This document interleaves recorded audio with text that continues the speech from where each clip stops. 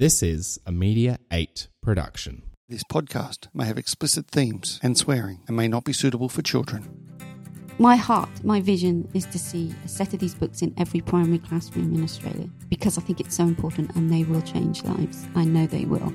So that's my vision. We have a sponsor school program on our website. You can just sponsor some books. I'll post them to the school. We've kindly donated by and put their name on it. Maybe they don't want to be known, but I send them a letter anyway, just saying that this was donated by someone. And they can put it in the library, they can put it in their classrooms. The world is full of amazing people, and once a week I get the opportunity to interview one of them. My name is Brett McCallum, and this is Awesome Human.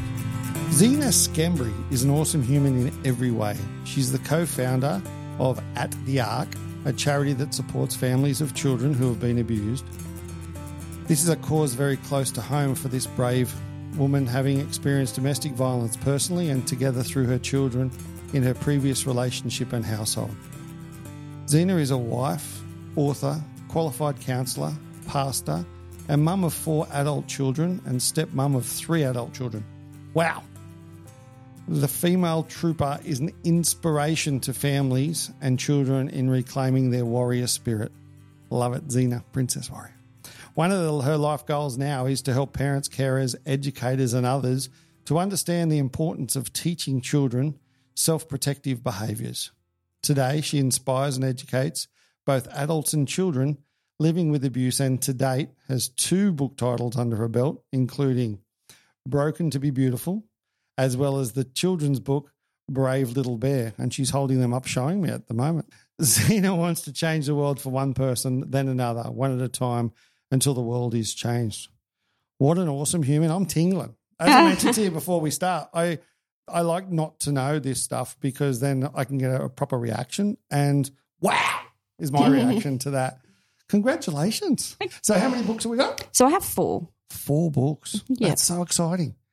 It's and one's an adult's book and the other's a kid's books? Kind of. Yeah. So I have 3 books in a book series called Brave Little Bear. Okay. So so technically that's right. So it's 4 books, but yeah. It's 4 books. Or even one book in a series of books. That's even better. Yeah. Look at that. So 2 are for children, 1 is for adults. Oh, in the Brave Little Bear? Yeah, and why the others are so important and why it's so important to teach our children self-protective behaviours. And then we've got the 1 adult book, which is your story. The story behind Brave Little Bear, why I'm so passionate about doing what I do. And that's where we're going to go today. We're going to talk all about you. So the whole idea of Awesome Humans is to talk all about you, and we learn who you are, what you've been through, what you've done, and then what you're doing to change the world. And from the reading that intro, it's going to be an amazing story, and I look so forward to it. First question I ask everyone, what's your first ever memory? How far back can you go? Playing in the swimming pool when I was about 3 at my grandfather's house. 3, that's really good. A lot of people can't go earlier than 5 or 6. And what do you remember about that? Well, probably because I've seen photos. Yeah. So it's kind of brought me back there. But what I remember is playing with my next door neighbour in an orange swimsuit. And that's all I can remember. So do you remember it, I think, or you remember it because you've seen the photo? No. Or when you saw the photo, you went, oh, wow, I remember that. I do remember that. That's right. That's probably more like it. And where was that? Where were you born? I was actually born in Cyprus. In Cyprus? I love Cyprus. Yeah, it's Great beautiful. Place. Yeah. I haven't been back there since I was 18 months old. But it is a beautiful place. Yeah. Still nice. I'd still love to go back there at some stage. And then where did you go from 18-month-old? I moved to the UK. Okay. Where in the UK? Somerset. In Somerset? Yeah, Weston-super-Mare in Somerset. Oh, very nice. And is that where you went to school? Yes, it is. And how was school life? Tough. I was bullied a bit because I was shy. I'm a Christian. Obviously being a pastor. So, I had quite a strict upbringing. Okay. And so I wasn't allowed to go and do all the things all the other kids were doing. And so I found it very, very stifling. And I was bullied a little bit. And why weren't you allowed? Is it the Christianity, do you think? No, not really, because other Christian people could do some of the stuff we could. My mom was just very protective in certain areas. Yeah. So, yeah. And mum and dad, or just mum, or? How did that all work? So my real father, my mum left in Cyprus. He was in the military in Cyprus, and in a drunken stupor one day, he beat up my mum, and she ended up in hospital. Wow. We didn't realise this at the time, or my mum didn't realise this at the time, had a nervous breakdown. And so when she came out of hospital, he wasn't there, so she just packed up the house and came back to the UK. We went to live with my grandparents for the next 5 years, where my mum met her second husband who adopted me. Oh, wow. And, yeah. And did you treat him as your dad? Did you know any different? Were you told about your original father? I think I always knew about my original father. I don't remember a time where they sat me down and said, you are adopted. But I think I've always known it. Yeah. Though we did have discussions about it as I grew up, but I always knew that there was another father out there. And were you treated differently by your stepfather? Is that the way you'd put it? Or your second father? I think I was. I thought I was at the time, put it that way. Okay. Speaking to my sister since then, I don't think we were. I think I just had a perception that he treated me different. I never felt good enough for my real father to love. And my second father was very quiet, very shy. He's very void, I suppose. Void, okay. My mom did the parenting to all of us. Yeah. And he agreed and went along with it. Okay. And so I kind of grew up like that, not really feeling good enough for my stepdad to love, not really feeling good enough for my first dad to love. So I had this kind of identity issue where I just wasn't good enough. Well, you can also understand then why you're a quiet child and a little bit different to the other kids. And you mentioned your sister. You've got other siblings? Yeah, so my mom and my stepdad then had 2 other children. So you're the eldest? And I'm the eldest. Okay. So you think they were treated differently than what you were? Yeah, to a degree. My dad was always very close to my brother. Okay. And he still is. He's probably closer to my brother than anybody else in the family is. So the golden child. My family, like my brother, way better than me. I don't know about the golden child, but... So you went to school locally in Shropshire? Nope, No, Somerset. Somerset. I don't know why I said Shropshire. Then. It's in Somerset. And then you went through like primary school and things like that, and then high school there as well? Yep. And through that period, was it always the same? Were you always the different kid? Oh, look, I'd say different. I mean, it wasn't like I was purposely like Cinderella. Oh, no, of course. Yeah, there wasn't anything like that. It was just I felt that he always loved my brother and sister a little bit differently to the way he loved me. Okay. And maybe that's not actually the case. It might have been just perceptions. And perception counts when you're a kid. It does. It goes a long way. Yeah. It goes a long way. Okay, so now we were in school, and so in school, were you a nerd? Were you a jock? How were you in school education-wise? Average. Average, just got on with it? Just got on with it. Went because you had to go? Yeah, hated every minute of it. Yeah. School. School does suck. Well, I had a really good social life in school. So did you? That was the reason I enjoyed it. No, I didn't. Not from the I had some really education good side. friends. I had one good friend who's still a good friend. Yeah. She's still one of my closest friends. Is she still in England? Yes, she is. So did you go to university afterwards? No. Did you get a job? I actually went, well, I had a bit of a identity crisis, I suppose. Okay. So when I was 13, I was sexually abused by a very close family member. And it kind of screwed me up a little bit. But what it did, because I hadn't got that affirmation and that love that I craved from my real father, I thought, I could get affirmation. And I felt loved at that time. At the time, yeah. And it sent me into a bit of a spin with boys for a while. I'm sure it would. And opened a bit of a Pandora's box that probably shouldn't have been opened. Yeah. And so I went off the rails a little bit. just a little bit. I was still going to church with my parents, and I was still doing some of the things I was expected to do, but my heart wasn't in it. Yeah. And it wasn't until I was 16 and I really decided, no, I was going to make a commitment in a Christian way, and just see where I was going to go from there. What does that mean? What is I'm going to make a commitment in a Christian way? I was going to make a commitment to my faith. Okay. To really, let's just go for this. Let's really do this. Mm-hmm. And I decided then to go and work for the church. So Okay. I worked for the Assemblies of God Church Home Missions, Mm-hmm. which meant I travelled all over the country when I was 17, straight Wow. from school. Yeah. I'd spend 6 weeks here, 2 weeks there, 5 weeks here, and all over the country. From Cornwall, which is right down the bottom, to north I went was Yorkshire. Oh, wow. Oh, no, further than that. I went to Wallsend. Yeah. So way up, near Scotland. Yeah. And what did you do during that period? anything. It could have been handing out leaflets. It could have been doing street evangelism, which is going out telling people about our faith. Mm-hmm. It could have been big missions, it could have been anything. Could have been just painting a church. It could have been, one of the things we did was look after a baby for the mom, one of the pastor's wives who was sick and she couldn't look after a baby. So a couple of us went in and to help with that. So you're 17 years old and you're proactively helping people and doing things for your faith. That's amazing. Yeah. So with your abuse as a 13-year-old, did your family know about that? No. And obviously they do now. It's in my book. when did they find out about that?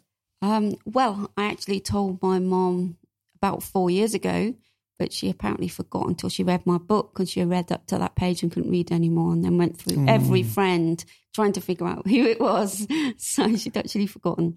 And does she know who it was? No, I haven't told her. Okay, so that's your secret. And yeah, I don't think the person's died now. Okay, and there's nothing that can be done about any of it. And do you think your faith helped you get through that?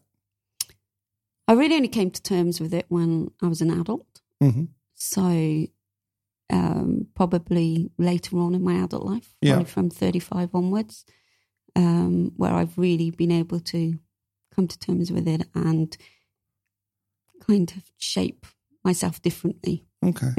And stop reacting out of my need for love.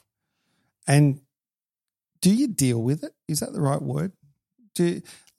Or obviously you pushed it back, and you've pushed that back in your emotions and in your body, and we know when you do that, that's not good for you or anyone, because it molds you as a person. A very good friend of mine was sexually abused as a child, and he 2 years ago now he told everybody at a conference. There was like 600 people in a room, and I was there, and no one knew. And he come out with, I'm just going to read the first page of my book, and it spoke about how he was sexual. And I started crying. I'm sitting there going, like, I was with you during that whole period and never knew that you were affected by that, let alone anything else. You were the happiest kid on the planet. And he said he just stuffed it so far down in his gut that it was sort of, he'd never forgotten. He always wanted to kill the person that did it. But other than that, it was something that he dealt with in his way. Yeah, I think you will have to deal with it in your own way. You come to terms with it. You start creating your own way of handling it. Mm-hmm. I suppose like an autistic child who learns, and when he grows up knows how to do things to make things better. So, for instance, my son's autistic. Okay. And he could be, he could not be in the place he is now, but what he's done, he's just changed the way he looks at things to make sure that works for him. Okay. And I think you do that in whatever it is that, everyone probably goes through some kind of trauma at some stage or another. And I think that's how you have to do it if you want to go forward. Some people get stuck at that place, and then that becomes more of a statement, I suppose. So, where they so are what stuck makes in you it. deal with that later in life then? Like, say, 4 years ago, or when what was that you actually... 4 years ago. Oh, gosh. Oh, so, do you like that? I did that. That was you can stay with that. 4 Thank you years very ago. much. No, but when you actually got to the point where, okay, we're going to deal with this now, and does that come into your mind? Like, do you actually get to that point, or is it just something that happens over time? It evolved. Yeah, it, okay. It just kind of morphed. It was something that I knew it was eating away at me, and I had to just say, okay, I forgive this guy that did this to me. Yeah. And he has shaped the way I've reacted for so many years. And Not going to let that I'm happen not gonna- anymore. yeah. That's amazing. It's amazing that, and obviously it took a long time to happen, but you've actually done that. And do you feel now that the world's sort of lifted off your shoulders and you can actually be you again? Or not yet? Yes, to a degree. For that thing. Yeah. But then I went through lots of other we're going to go there too. So that all compounds it as Yeah, well. That's the thing. Okay, so we're 17. We're traveling over England and we're helping people. And what happens next? Well, I decided to come home because I was going to save some money to go and work on the Operation Mobilisation ships, Okay. which are big ships that go over, like Mercy ships, where they go and they just go to different countries and help the children in those countries. And Oh, wow. and for whatever, so to do whatever. I didn't know that was a thing. Yeah. Operation Mobilisation ships. Yeah, or Okay. Mercy ships and Yep. stuff like that. So that was my heart. That's where I wanted to go. I was going to go to Africa or India, go anywhere, you know, some of the little islands and wherever it took me. And in that meantime, I decided I need to go home, save some money, and I became a assistant manager of a health food shop. Okay. And that's where I met my ex-husband. Yeah. He came in, he was in the military. I was never going to see a military man because my real dad was a military guy. Of course, yeah. And I ended up falling in love with him, getting married, and yeah. And so how old were we then? We met when I was 18 Okay. and got married at 19. And was he older? He was 22. Okay, so Yeah, just 2 or 3 just years older. A few years. He was 4 years older than me. So Okay. yeah. And so you were still in England at this time? Yes, I was. And we've got married. We're very happy. We're in love. We were in love. The happiness wasn't there. He was very funny, very quirky, he made me laugh a lot. Okay. And it was very shortly after we got married that I realised that his quirky, weird, funny behaviours weren't so funny and weird and quirky anymore. They were Okay. actually destructive. And that was all the way. He put on the charm. He could be the nicest person on the planet to everybody else. But behind closed doors, he was controlling and manipulative. And did it take you long to work that out? You don't go into a relationship thinking you're going to be Of in course. that kind of relationship, Yeah. you know, and you convince yourself you're not in that kind of relationship for a long time. And even though I saw the signs and there were red flags and you were, oh, what does that mean? You know, kind of feelings. But then you make allowances. You look at their past. You look at how much they need you, how much they need help. You know, you think, I can be the one to change them. That's okay. You know, he just needs time. He needs space. He needs this. He needs that. And eventually you're 15 years later, 4 kids and a complete wreck. Wow. Do you ever think, did your mum ever tell you that she was domestically abused when you were a child? So did you ever learn that? Yeah, she a long told time me. ago? Yeah. So does that change your mindset even when you're married to think, oh, that happened to my mum, so it must be okay to happen to me? No, it didn't cross my mind. I've never even thought about it until then. Sorry. No, I just find it interesting because some people have different mindsets in regards to that stuff. So Okay. I have to apologise for bringing that up. There we go. Never even thought about it. So during those 15 years, domestic violence, domestic abuse, verbal, physical. Any kind of abuse you could possibly think of, Wow. he perpetrated onto me. And And the kids?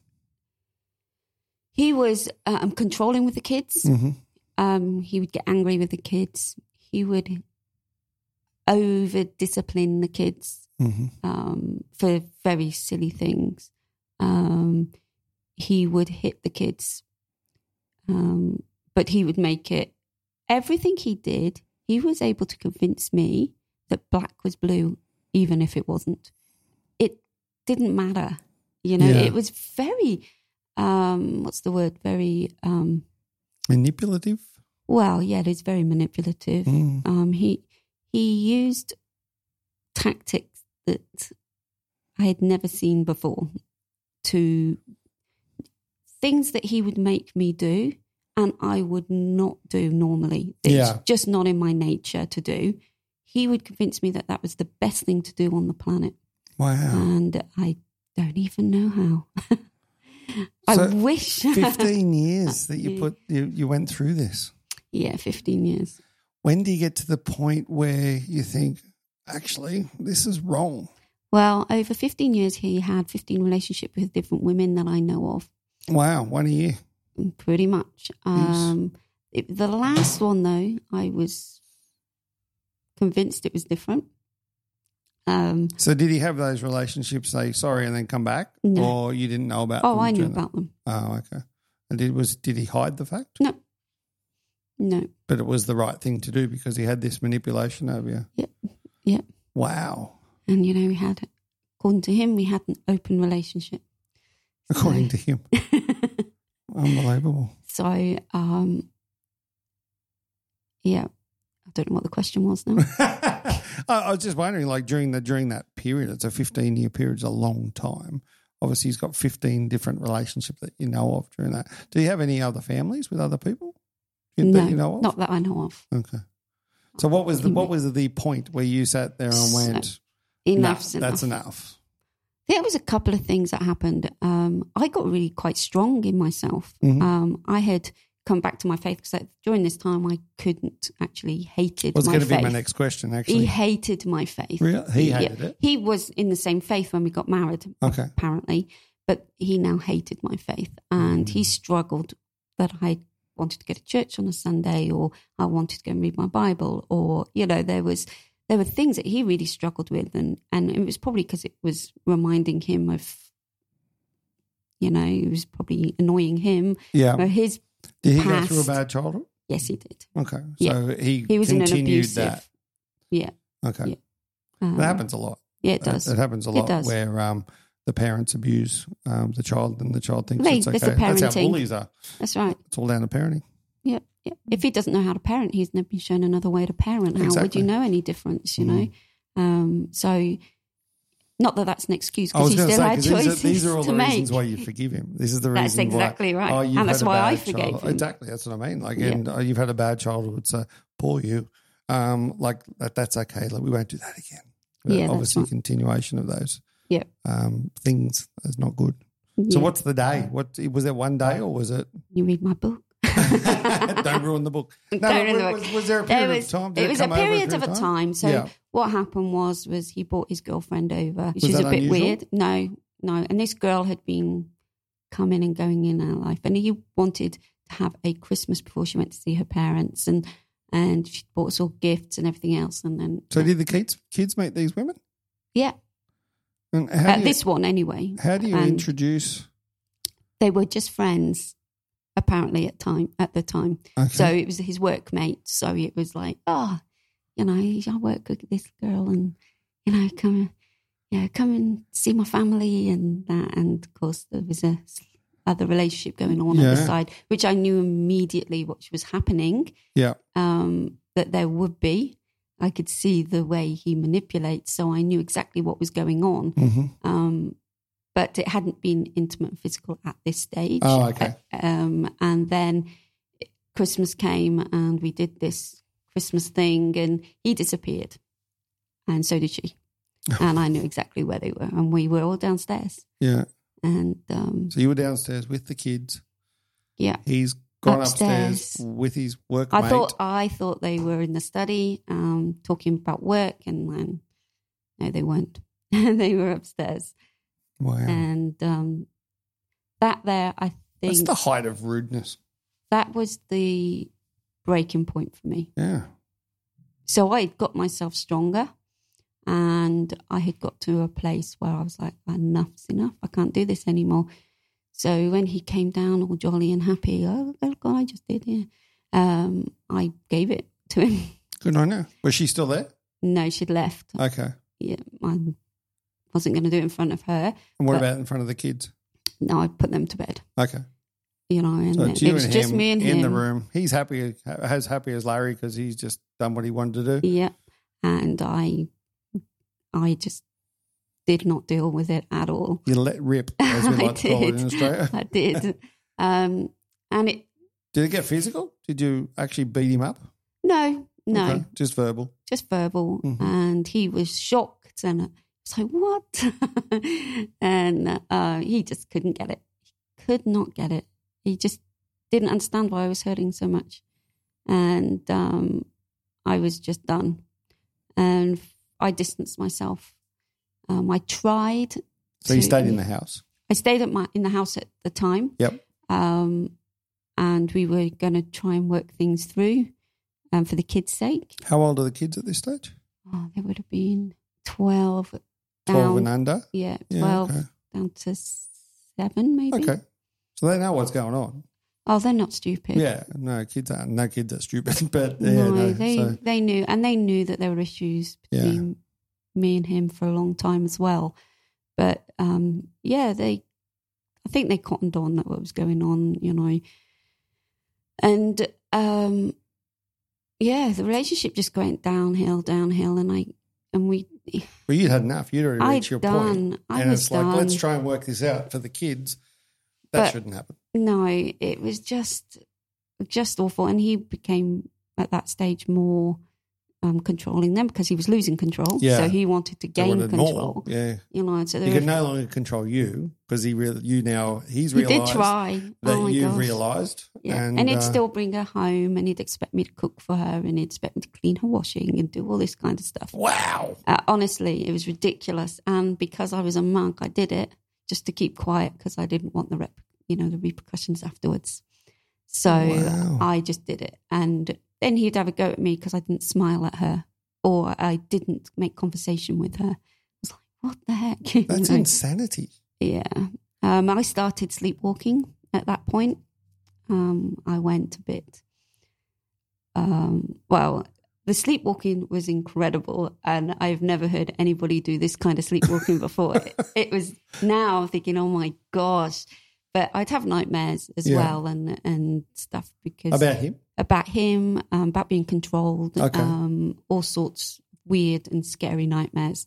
And then you'd get up, still asleep, and what'd you do? Oh, I walked to the park in just a slinky nightwear, no shoes. I was found in the woods. I was found walking down. We lived on an RAF camp. I was near I was like about a mile from my house, which is probably about 2 kilometres from my house, down this particular road, heading towards outside the gates. And somebody, because I worked on the camp, they knew me. They knew you. And they were like, and you're also in a 90. I was in a 90. So this is another time, but yes, I was in a 90 that time too. So they actually woke me up by turning me, saying, and I had this whole conversation with him in my sleep, and he realised I was asleep. And wow. And then I had a time where I actually woke up and I was gone for a walk and I must have landed outside our bedroom, outside the lounge window with him having sex with his girlfriend. So when I woke up, first thing I saw was that. So you woke up. I was like, oh my gosh. So you've gone to bed upstairs, fallen asleep. And he would have he's gone out. He's got his other missus, and he's having her way with her in the lounge room, and you've woke up outside the window. Mm. What do you do then? Oh, I freaked out. Actually, I think I drank a lot and then had some cigarettes and then drank some more. And, I went for a walk. But you're awake this time. I was awake. But horribly drunk, but that's fine. It's the way people deal with these things. So when did you leave? When did you say, I'm out? About 3 months later. Okay. So you put yourself through hell for another 3 months. I put myself through hell for another 3 months. But it was about 3 months later. It was our wedding anniversary. Mm-hmm. and he bought me a new wedding ring. And I was appalled. I didn't want to wear it. I couldn't believe it. Is that I because she felt wouldn't sick. accept it and it was like another gift? No, I think it was all about power and control. That's It unbelievable. was all about power control. And it was all about saying how much he loved me and all this rubbish. And that he would never, and I don't think for 1 minute you're ever going to be divorced from me because you will always be my wife. Those were the words. Those were the words. And so he gave me this wedding ring and then and this was about 2 days before our wedding anniversary. And we just went out because he was working, but it turned out that he was working and taking his girlfriend away afterwards. And so our wedding anniversary, he was with his new girlfriend away. And I wanted to take my life. I had done, the only way out of this marriage was to kill yourself. Was to kill myself. And I knew that was the only way. I knew that if I didn't kill myself, he was going to kill me anyway because the way it was heading. And I needed to finish it quickly. And I was this close, but then I remembered that my daughter would come in and find me. So I didn't do that. Thank you for not doing that. Seriously, and I'm sure your kids do too. Yeah, absolutely. Yeah. Do you speak to them about this? Have they read your book? No.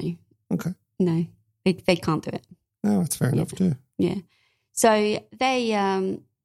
I decided, well, it was actually one of those times where I'd say it's a God moment because I knew that it was a time where I had a moment where I believe God intervened. Mm-hmm. And what happened was I'd taken these tablets out of the package and then I had this picture of my daughter finding me and I was like, I can't do this. Yeah, yeah. But then I thought I'm going to give them the best weekend and I'll do it the next day. And when I don't wake up the kids, and Mark will be here by that stage. And he'll find me. And then, he'll find me and not the kids. There's some logic in that. Yeah. And so I thought I was going to give them the best day. We went out to the park and we had some fun. And he was away.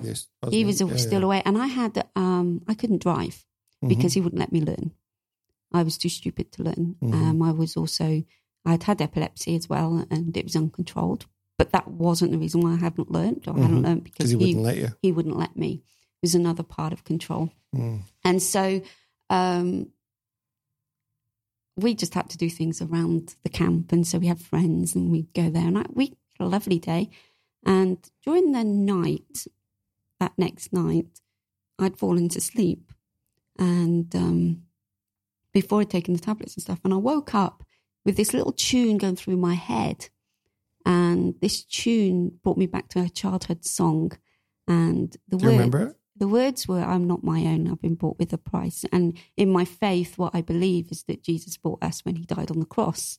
I'm not my own. I've been bought with a price. Okay. And so for me, it's like, I can't take my life because my life is God's. Okay. So for me, that was it. And I was like, okay, well, now you have to deal with this because I cannot stay married to this man any longer. So if you want me alive, you have to get me out of this. The very next day, my ex-husband came home and said he wanted to talk to me. I thought, what have I done? I was going through everything. Yeah. I was in a right panic. By the time we got to talking in the evening, I was in such a state. But he wanted to separate. So 5 days before, he gave me a ring saying, you'll always be my wife. Yeah.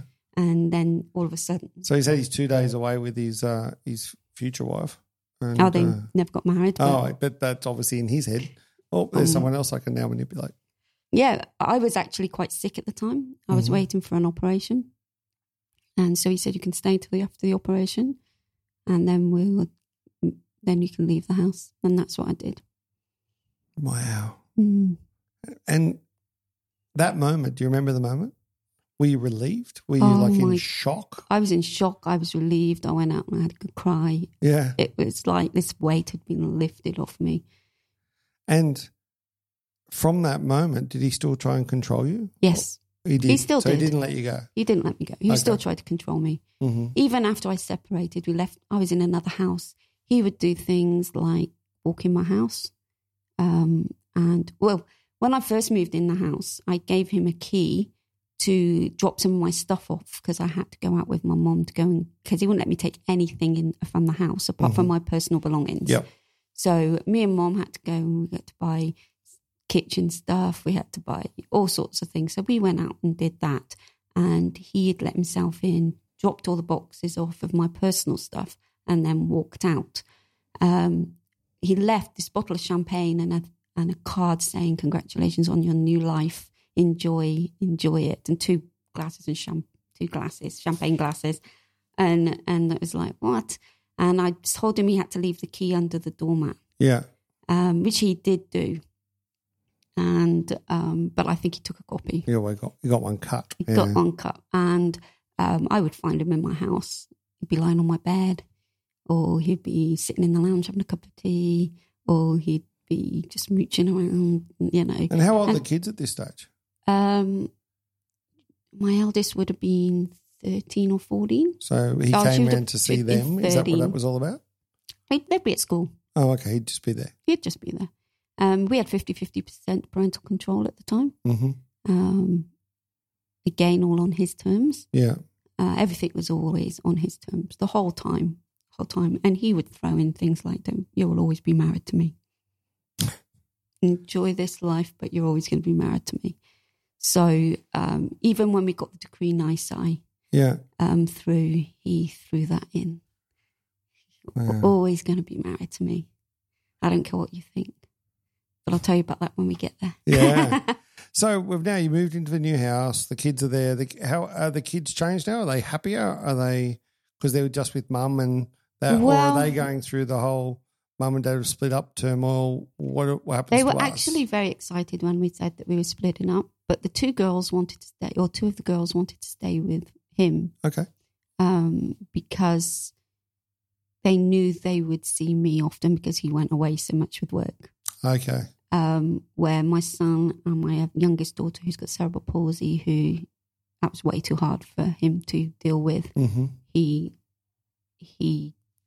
was happy for me to have those two. Yeah. But then a few months later, he recanted on that and took David with him too, and told him he had to go and live with them. I just had my little girl who has cerebral palsy, which caused angst in the family because they were jealous because they wanted to be with me and they couldn't. That caused a lot of problems. Another way he manipulated you. Oh, yes. And he'd use them against me. If you want your kids, then, you come move back into the family home and stuff like that. Even after the divorce? Even after I was remarried. Wow. So how long between when you got divorced did you meet your next husband? I actually met him before we were divorced. Okay. So I was still living in the house. This is another kind of one of those wow moments. Yeah. So I was still living in the house. It was about 6 weeks after we decided we were splitting up and we'd separated and everything else. And I was on the computer one day and a friend of mine, the only friend of mine that knew everything that had gone on, had just got posted to another camp. And she said, "Hey, Zena, I'm on this Christian chat site. If you want to talk to me, just come online and talk to me." I was like, "Oh, okay." And this one day I was having a really bad time. I had a huge row and all these other things that had gone on. And so I clicked on to go and see if I could speak to Fiona, and she wasn't online. And I'd done this a few times and she was never online. But this one day, this other guy was, and we just got talking. I don't even know how we got talking. And it was meant to be. I have no idea. But this guy, he ran it used to be Life FM. It's now Juice over here. Used to be the manager. So he was in Australia. He was in Australia. Yeah. And he ran that. And he'd do a lot, because he doesn't sleep at night, so he'd do a lot of his work and study at night. And one night he had this new, it wasn't a pop-up, it's actually encased in the toolbar of his computer, new kind of button, which said free chat. And he was like, "What is that? I've never seen that before." And he clicked on it, and it didn't take him to Yahoo or Google or any of these other big things. It took him to this UK Christian chat site. How random. And he was like, "What?" So curiosity, I suppose, that's really weird. Yeah. So he just logged on to see what was it all about, and a bit of research for the radio station. And my name was Zuni the Loony. Yeah. And he obviously thought, well, that's a crazy name. I need to talk to her. I don't know. I don't know who instigated the conversation, but anyway. And was there a picture of you on the site? No. So he had no idea who He he had was no talking idea to. who. That's amazing. I could have been a male. I could have been any. Could have been the loony. Some might argue the case. And so anyway, we got talking, and you know what? We became the best of friends. Nothing could possibly happen. He had 3 children over here. Yeah. So the other side of the world. On the other side of the world. I would have 4 children over there. And were you telling him about your life? Yeah, we chatted about what we were going through at the stage.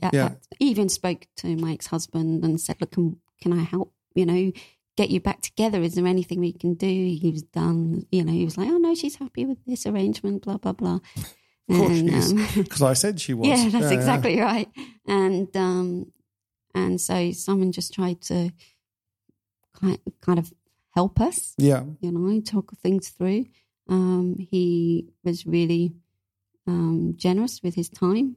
He'd listen to me whinge and moan and cry and same the other way. You're on a chat site at this stage. Are you also physically talking? Yeah, we started phoning and chatting on the phone, but nothing could happen. It was a safe relationship. Oh, he'd sent photos of each other. Okay, yeah. He sent me a picture of Kermit the Frog. In fact, it was a hand. It was a naked Kermit the Frog. That was him. But I was an X-ray of Kermit the Frog. That's what it was. I like that. It's pretty funny, actually. I had actually seen him by photos and stuff. Yeah. But we were just friends. That was all. Nothing else could possibly happen between us. So it was a safe relationship. We could share each other's journeys because we were never going to meet. I could tell him anything I wanted. Yeah. Because it didn't really matter. Yeah, I'm never going to meet you. Yeah.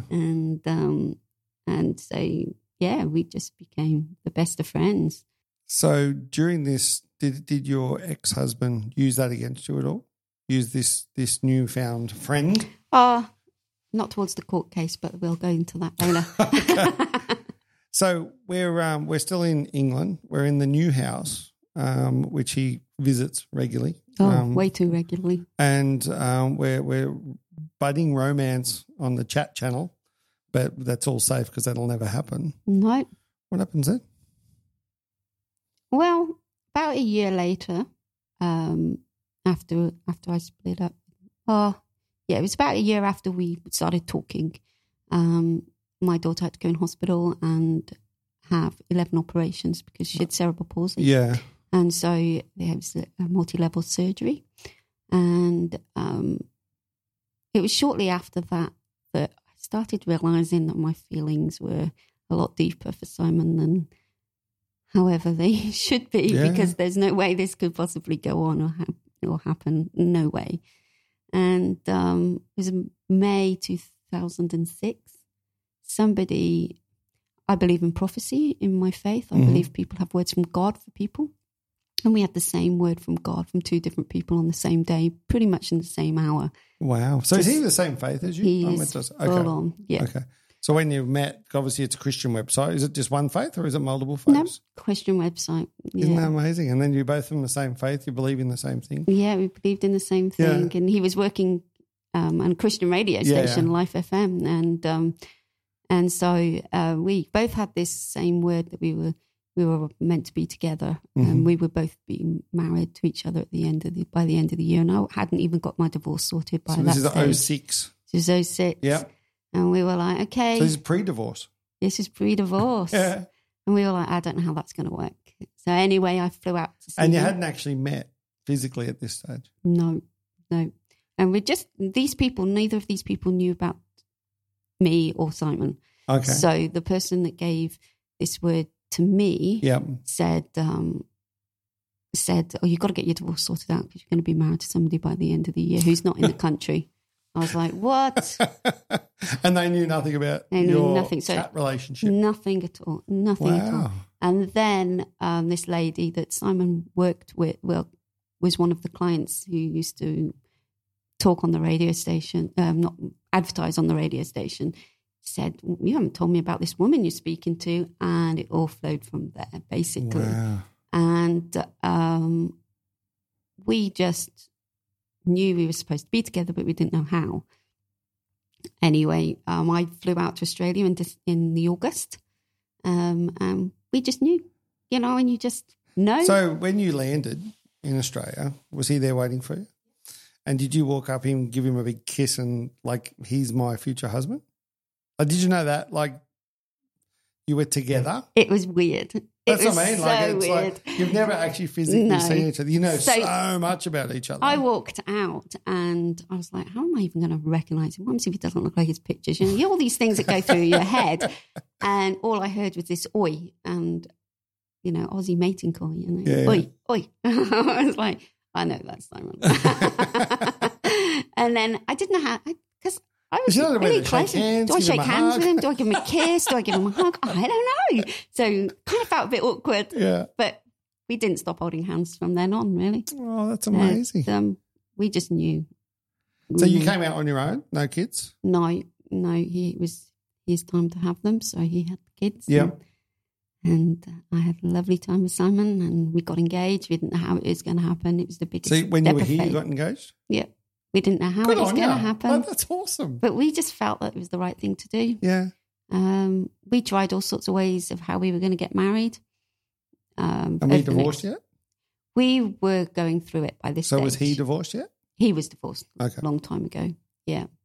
And I was going through it at that stage. So did you meet his kids when you came out? Yeah. Yeah. So how old were they at the time? 14, 15 or 16 and, something like that. So Dad's introduced us to this random English woman. They'd spoken to me on the phone. There we go. And he'd spoken to my kids on the phone. In fact, they probably, at one stage, he'd speaking to my kids more than he was speaking to me because they wouldn't let him go, you know. Yeah. It was very... Isn't it amazing? A little chat button on a computer screen on the other side of the world brings you together. That's astounding. I know. So you're engaged. We're engaged. Yeah. I came back to England not really knowing how it was all going to work. Going through the divorce, which was just horrific. He was not happy about that, and he constantly reminded me I'll always be his wife. Mm-hmm. And the divorce lawyer kept saying to me, Zena, you can fight for half of everything in his house. You can fight for half his pension. You can fight for this. You can fight for that. I was happy to have escaped just with my heart. Yep. And I was like, I just don't want any of it. I don't want any reminders of it all anyway. I'm happy, just let it go. So that made the divorce a little bit quicker. Mm-hmm. And when he came, when he got the Queen Eyesight, he was fuming, and he walked in my house and he threw them at me. And had he signed them? He'd signed the divorce papers, but this was the Queen Eyesight once it actually was all official and we were divorced, and he just threw it at me, and I got the courage to stand up to him that day that I never thought I would ever have the courage to, and do you remember what you said to him? Was it abusive or was it just no, it was not abusive. That tone where, fuck you, you're not doing this to me anymore. Pretty much. I'm control of my own. Pretty much. Good on you.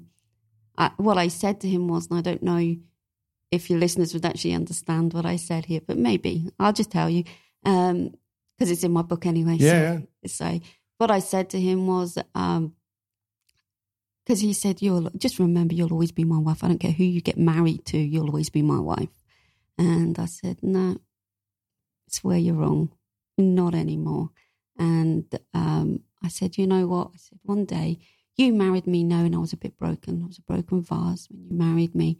And you never cherished me. You never adored me. You never loved me. You never tried to, make me a better person. But what you did is you stuck this vase in the middle of the corner of your room. You'd throw your dirty washing at me. You would kick me as you go past. You'd throw your rubbish in me.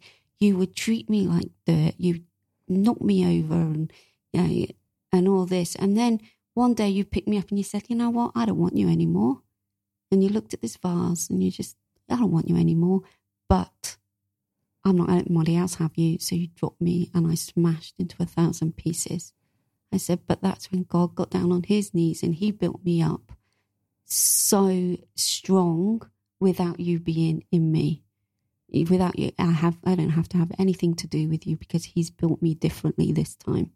And he was stunned and he didn't know what to say and walked out in a bit of a temper. It's interesting though, because at the same time during your marriage, he didn't believe in your faith or he wasn't happy for you to have that. And then that won in the end. Yeah. And you've shoved that back in his face. Yeah. I love it. Seriously, good on you. Because I find that whole thing amazing. So did you then go and jump on a plane and come move to Australia? What did you do? Oh, no. How did you? Sorry, how'd the kids go? Like you now, the decree nisi has been done. Yeah, they were quite happy about it all. They weren't bothered by all that. that. Are they still 50-50 or with him or back with you? Or? It was 50-50 on his terms. Mm-hmm. Like he would phone me up and say, I'm picking up the kids today. I'm like, a second, we were going to do this tonight. Sorry, I'm picking them up. And then he would say, Zena, I'm bringing the kids home today. And we'll be like, well, I've made plans for tonight. Yeah. You know, and he was like, I don't care. I'm dropping them off right now. And so it was all over the place. It was always on his terms. And, yeah, it was a bit of a schmozzle, really. Mm-hmm. The poor kids were all over the place. They didn't know whether they were here or there or anywhere, really. And it wasn't healthy for them. It wasn't. But Simon came over at the beginning of December. And we tried every way to get married. We tried Scotland, England, really? Malta, because my husband's Maltese. Yeah. Couldn't do it. It was all too hard. The only place we could get married was Australia. And he was talking to a friend about this. And he's a really close friend. And he said, Simon, I'd love to marry you. I'm a pastor. I can marry you. He said, but the only day I've got is the 29th of December. Yeah. The end of the year. And this is what, a few days before that? This was like months before, that. Yeah. So when we started working towards the wedding on the 29th of December, which was what the people said, that you'd be married by the end of the year. Wow. And we didn't know how it was going to work. So he came over at the beginning of December. He spent 3 weeks with the kids and then we flew back. Did he meet your ex at the time? Yeah. Oh, my gosh. Did he meet my... Yes, he did. Did he was the shit out of your absolutely... ex? No, but he did think about it. Sorry, just had to throw that in there. He did think about it. He witnessed things, such as we were standing in the kitchen one day and he was Mark was coming to pick up the kids. We did like some Christmas because we weren't going to be there for Christmas with the kids. So we decided like 23rd of December to do this big Christmas for the kids, and then my ex-husband would pick them up and take them to his family. And he turned up, walked through the kitchen door, was straight through. Hi, Simon. Went and sat down on the lounge. And Simon was like, what the heck? What just happened? Why did he just walk into your house? And I was like, he's always like that. My mum was there at the time. And my mum was like, he always does that. It's like, not anymore. And really? This is going to be my wife's house, and this is not happening anymore. And so Simon, a big bloke, little bloke? Well, average size. Bigger than Mark? No. Okay. Mark was taller than him. And, I don't know about width, but he's taller than him anyway. He's walked in the lounge room? He's walked in the lounge room. He sat down on the lounge, and all the kids, well, they were just running around, normal kids beforehand, and they all flocked to him. To watch it? Oh, to Simon? No, to Mark. They all flocked to Mark, and they all said to him like that, hi, Daddy, how are you, Daddy? And that was normal for me. That's what I've always done. My kids have always just, as soon as Daddy gets all the attention, as soon as he walks through the door, he demands everything, and they all come running. And so Simon was like, what happened to these kids? They were normal, and now they're like little lap dogs. Yeah. You know, my mum was like, they're always like that. They're always like that. That's how they, you know. It's the power he has over them. It's the hold he has on them. Wow. And he was gobsmacked by that, and he couldn't get that out of his mind. It was a real struggle for him. There's something wrong there. There's something wrong. Anyway, he left, we went to Australia, got married. We didn't know how it was going to work out. Yeah. You know, we really didn't. I had to leave 3 weeks later and come back to England on my own. So you were married, and then you had your honeymoon, and then you went back to England, back to... Yep. Wow. And so for the first 6 months, He was sorting out a visa to get over there and get his Maltese passport sorted and everything else. And so he could work in the UK because of his Maltese passport. And so we was sorting all that out. Then stuff fell into place and it was easy for him to get over to England. So we thought 3 to 5 months in England. And then because we have 50% parental control, if we had the kids then we can go back to England, come back to Australia and spend time with his kids for 3 months because I was on a holiday visa then for 3 months. And then we'll do that until my kids were old enough to make a choice where they want to be. Yeah. And that was the plan. He arrived on the first day of summer in the UK, 21st of June. It rained for 15 days. He had no idea where he'd come to. He was like, what the heck? This is just awful. What's it with this weather? And 3 weeks after he arrived, we'd noticed for a couple of weeks some really strange behaviours with my eldest daughter. And we thought it might have been because the parent all of a sudden come into the house and all these other things. And eventually I said, you know what, I recognise those behaviours. And really? He said, what do you mean? And I said, I think she's being touched. He said, what? Did he know about you? Yeah. So it was one of the things you'd shared? Yeah. It was safe to tell him anything. Yeah, of course. You were never going to meet him. Never going to meet him. And so I tackled her and I asked her. She said, and she had a friend who was 19 and she was 14 at the time. So she had a friend that was 19 and I thought that was quite inappropriate. Yeah. So I just presumed and I said, is Dan touching you? And he was like, what? No, not at all. Yeah. I didn't ask the right question. Okay. Did not ask the right question. And about a week later, she thought she was pregnant. And she told a youth leader at her church, at a camp they were on, that she thought she was pregnant and she had a pregnancy test. And then she disclosed that it was her natural father. So it turned out... So it was Mark? Yeah. Wow. So when she disclosed to me... 14. When she disclosed to me, there was 2 things that made her tell. One, that she thought she was pregnant. And 2, he'd started touching her little sister. She could handle it, but she didn't believe her little sister could. And from then on, all hell broke loose, quite literally. I'm sure it did. We went. So Simon was in the country? Yep, Simon was here with me, so we Simon, went through obviously, it together. You both wanted to kill him. Oh, yes, we both wanted to kill him. How do you approach that? Well, she had made me promise I wouldn't go to the police. Okay. She said, I'll tell you something, I won't go to... Now, that's not the right thing to do. You never promise not to keep a secret. Yeah, you never promise to say, yeah, okay, I won't go to the police. I didn't say I was going to keep a secret. I did say that I wouldn't go to the police. Yeah. So I could go to someone's house who's got mandatory reporting. So I went to the school and said, this is what my daughter disclosed to me last night, but I promised I wouldn't go to the police. So they went to the police. So the school went. Okay. So you never broke the promise. I did not break the promise. And did she accept that? Yes. Oh, okay. Yes, she did. Fine. Yeah. Of course, the police then, when we had to pick up the kids early, take them, literally we had to go into hide because he was calling, because they were supposed to go back to his place. He was calling them every 2 minutes, every one to the other, to the other, to before me. The police picked him up. And, it was a mess. And he didn't stop calling us for hours. And whilst we were waiting for the police to arrive, to come and interview the children. When they eventually did, they called him and told him he had to stop phoning because there's an investigation underway and that they are safe with their mom, so they'll be staying with their mom until further notice. They did not arrest him until the Friday. So that was the Monday, and they didn't arrest him until the Friday. So he got rid of a heap of evidence, luckily not everything, and he was able to... Was she pregnant? No.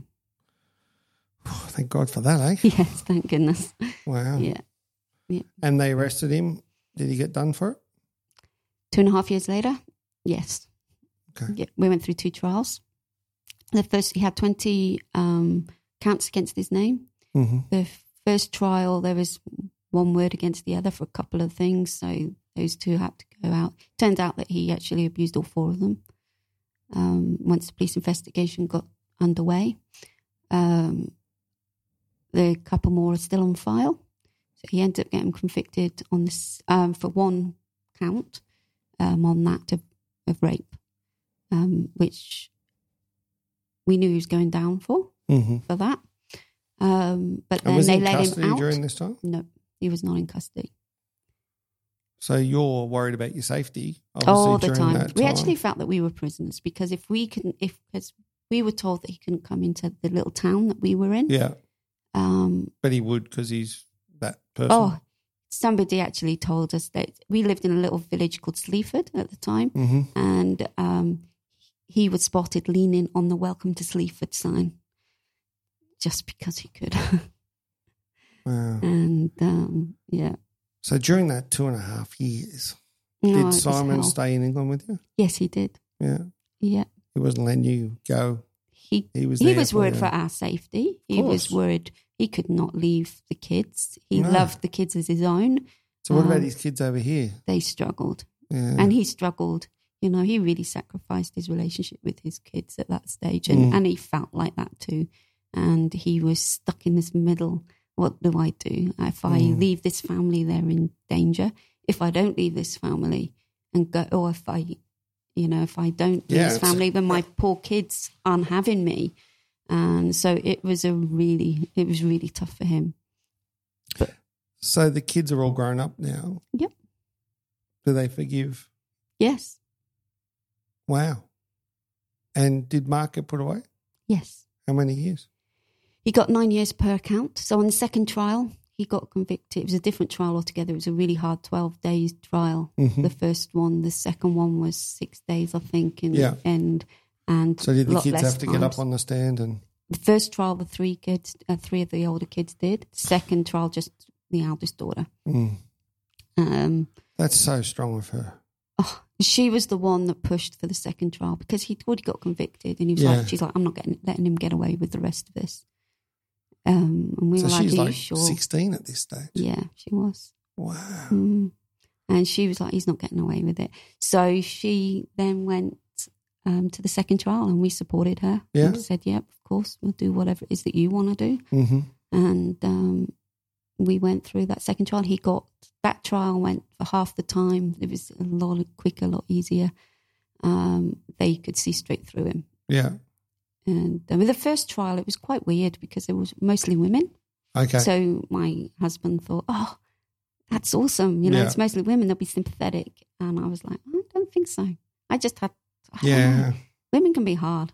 You know, yeah, of course. And he can manipulate. So, you know, and the second trial was more men. And so he got 9 years in the first trial? No, he didn't get, on the first trial they waited till the end of the second trial. Oh, really? Before they put him away. The end of the second trial, he got 9 years per count, so 120 something years. Yes. But to serve it concurrently, so 9 years. And then in the UK, they only serve half the time behind bars, so he was out in 4.5. Wow. And during that time, did you feel safe when he was away? When he was away, yes, I did. Okay. But we were over in Australia. So you come to Australia by then? Yeah. So after the trial, Simon had already started the adoption process. The kids had asked him to adopt them. Oh. So he had already started that, and 9 months to the day, which is quite weird. Yeah, exactly. He had got the adoption. We all got the adoption forms, and we were able to then come over here to Australia. And so we put in then for everything to move it. Yep. Beginning of the following year, we were back in Australia, 15th of January 2010. And so you arrived back in Australia, and is that the first time he'd seen his kids? We had gone back the year before for 3 weeks, just before the trial. Okay. Yeah, just me and him. Yeah, and so had the kids all met? No. It was the first time they met. Brothers and sisters, and now they've met. That's pretty amazing. How was that moment? Oh, it was good. Awkward? It was awkward. You know, it's hard, isn't it? Because, you know, there's a lot of hurt there. Of course. You know? Yeah. Simon's kids were upset that these kids had stolen their dad's life. 2.5 years, and it's all understandable. And you know, and even though they blamed the kids, but they knew the deeper reason why they got it, but it was still hard. You're still a kid, though. You know, it's still hard. You are. You're still a kid, and so it was tough. So during that time, did you ever mention to your daughter that you'd been through the same thing? Yeah, I think so. You told her? Yeah. Yeah, okay. Yeah. And did that make her feel, oh, it's not only me that this has happened to? Did that help her, do you think? I don't know. You never thought of that? I'm good at throwing these things at you. I don't know whether she thought that or not. Yeah, okay. I probably gave her a little bit of perspective on how I dealt with it. Yeah. And I could say, you know, don't react this way and, you know, whatever. But so 4.5 years later, he gets out of jail. We were here. You were here. Does he make contact? No. Has he ever made contact? Indirectly, through social media, pretending he was somebody else. Yeah. Kept an eye on Instagram on the kids, which we didn't realise till very recently. Okay. So the kid's still here in Australia? So everyone's still here in Australia? Oh, yep. So we're 9 years on.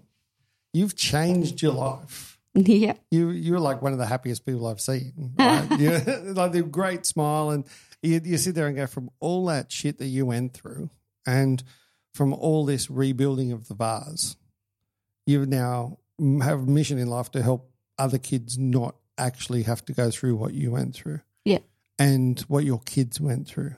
And there has to be in the back of your head some form of blame that you would have blamed yourself during that whole process. Oh, my gosh. Someone's touched my daughter. Actually, my husband's touched my daughter, and I was there through the whole process, and why didn't I know, et cetera, et cetera. And it apparently only started once I left, although there are memories now that coming back to them that maybe something happened before, but they don't remember. Yeah, they've blocked it out. Yeah, so we don't know for that, but we are aware that could have happened. But we do know that that stuff only started happening afterwards. After it was, I think but it was a way. You're still going to blame yourself. Because, I think it was a way to control me, and I can't hurt her anymore. I will hurt the kids.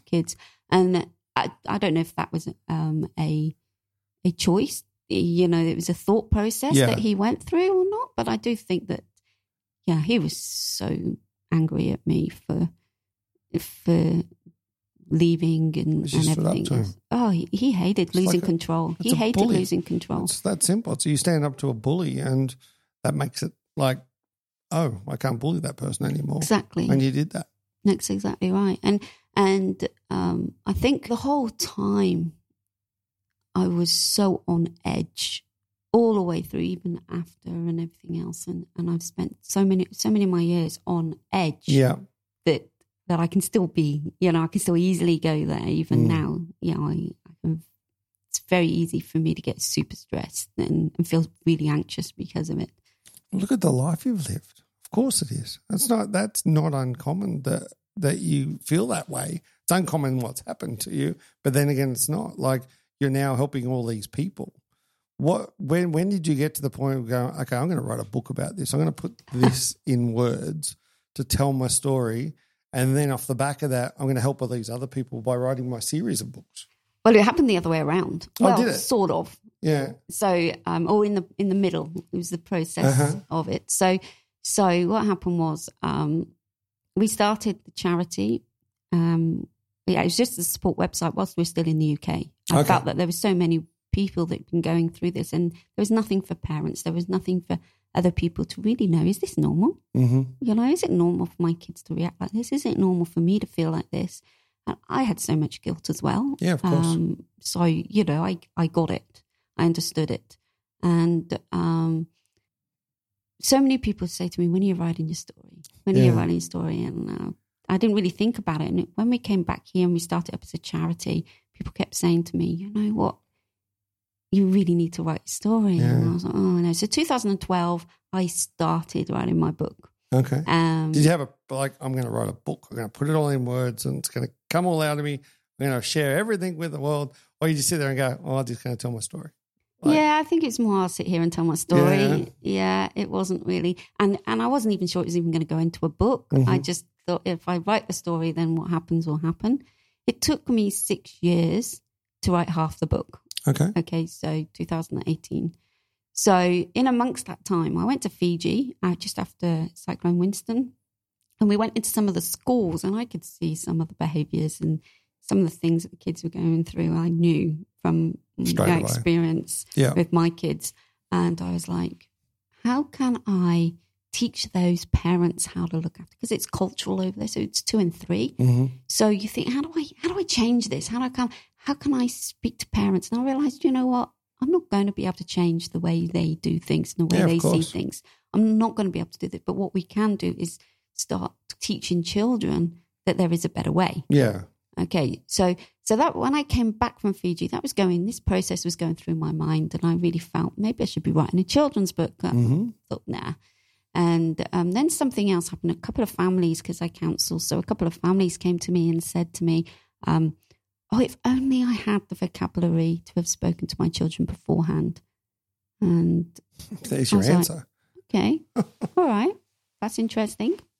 Maybe the book is the way to go. Yeah. And then I was reminded of a story that my daughter told me that when they were at school in the UK, the NSPCC, which is a big organisation over there, would come into schools and talk about abuse and what it is, and put these things on the screen, like stories on the screen, where these children would tell their story. And my daughter said to me, I looked at them and I thought, oh, those poor kids. But then actually now I'm out of this situation. I realise I'm actually right in the middle of that. When I was watching that, I was one of those poor kids. Wow. And so when this all kind of reminded me as well, I was thinking, I've got to write a book. So that's why Brave Little Bear, the first book, came in. And it's for 3 to 7 year olds. And it was the story of Brave Little Bear, what he went through, what he did. And then very gently talks about self-protective behaviours. It's really gentle, really easy, rhymes. Yep. And so a 3 to 7 year old can read it and actually understand it. And they can...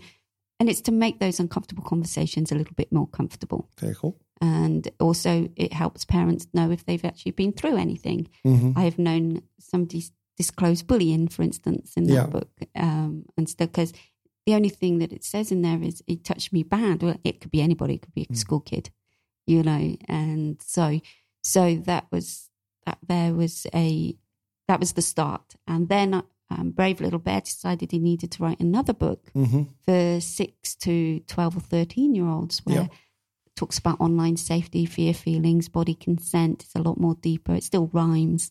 It gets the message across to that age. Message. Okay. And then Brave Little Bear decided to write a brave letter to adults, explaining why it's so important to teach our children these values and these equip them with self-protective behaviours, and to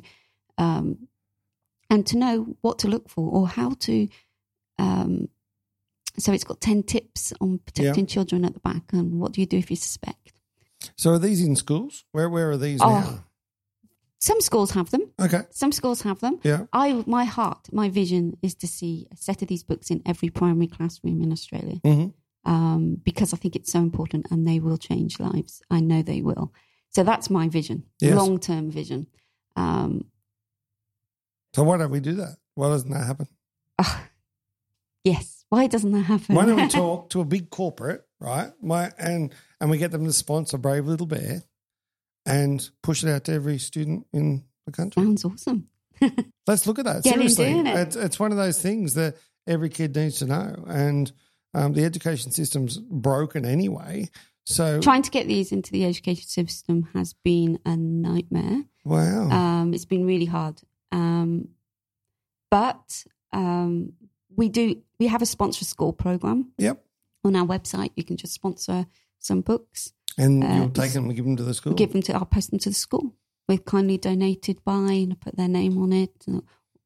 Maybe they don't want to be known, but I send them a letter anyway, just saying that this was donated by someone. And they can put it in the library, they can put it in their classrooms. I have a school in Sydney that's ordered probably about 40 books. Really? Yes, they've just reordered, which is really good. So that's really good. And the thing is, the parents need to read this too. I think so. So it's not just the kids. And the thing is, if with a series of books, I find it's really helpful if the kid reads it and then goes, hey, Mum, there's one of these for you. And that's the story you want to tell. Yeah. So that was The Brave Little Bear. And then, so last year, because that's 2016, I started writing them. Yep. And last year, the last one came out, 2018, and I decided to do a book launch in August, just before Child Protection Week. Yep. To really launch them. And how'd that go? Oh, it was so good. Yeah. But the MC said to me, the week before we'd just come back from England, I'd gone back home for a couple of weeks just to see my family, and everybody asked me when my story was going to be finished. Yeah. And I said to... And you hadn't finished the book by I hadn't this stage, finished it. And I'd said to Simon, you know what?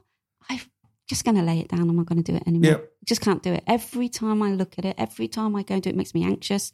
I have to go through stuff. Every time I write anything, it brings up memories, and I just can't do it. I just can't do it. So I laid it down. And then the launch, the MC, which is Andy Cullen, who's written his own book. He was a major in the armed forces, and he's got PTSD, and he's written a book called Resurrected PTSD, and he was he dismantled bombs and things. So he was in the bombs disposal unit, and he got himself he got him PTSD, and he was, he came home and he was a bit of a mess for a while, and he talks about how he's recovered and how his family has recovered from this time. And so he was my MC, and he said, Anna, we're really excited because Zena's going to bring out her Broken to Be Beautiful book soon, and it's her story. And I was like, oh, I now have to do it. Heck. No. So, and then Ocean, who you've interviewed, he got up, he's my publisher, so he got up and he said, I can't wait for Zena's book. And I was like, oh. So it's me, I spoke, and I was like, so they forced you into finishing it. Well, I was like, I don't know when it's going to happen. It'll happen soon. I don't know. When it happens, it happens. I don't know. And I got home and I was so cross, and I said to my husband, I was like, that's it. I'm so over it. Stop people asking me because I'm done. I just don't want to do it. And in the middle of the night, I had a bit of a nightmare. So I put some music on, which I often do just to calm myself down. Yeah. And the first song that came on was a song by a girl called Francesca Bellastray, and the song was called Write Your Story. Damn. Even the songstress is telling me to do it. So by the time Simon woke up the next morning, he was like, what are you doing? I was sitting there with a laptop on my own. I said, apparently I'm telling my story. And then how long did that take to write the second 2 weeks. half? So 6 years to write the first half and 2 weeks to write the second half. Yep, 2 weeks. Of And course, then- there was all the editing and everything else. Of course. That's amazing. And are you excited you actually did it now? Oh, my goodness, it's so exciting. So have you launched yet? Yeah, I haven't done an official launch. We did a women's conference in February where I wanted it there for, and so that was kind of a mini launch. Yeah. But I do want to do a proper launch at some stage. That's amazing. A true story of one woman's battle to overcome domestic violence and discover when all was stripped away, what emerged was a warrior woman able to conquer her past. Broken to Be Beautiful, The Forging of a Warrior by Zena Princess Warrior. There you That's go. right. That's amazing. Like, congratulations. Thank you. To actually get it into a book, and when you physically get given the book and you sit there and go, oh my God, that's my story. Yeah, It's a pretty amazing feeling, isn't it? it is actually, yeah. It's something, and especially when you never thought it would happen, when you thought you were going to throw it in the bin, I'm never going to do that. No. And then actually it just comes out. Yeah. And It was the right time. which is amazing.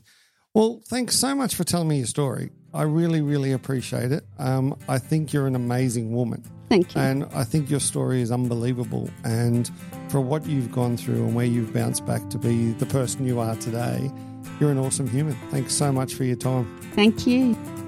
Hey guys, thanks for listening. What an amazing human. Don't forget to hit us up on all the social channels at BJ Macca, and look out for more Media 8 podcasts.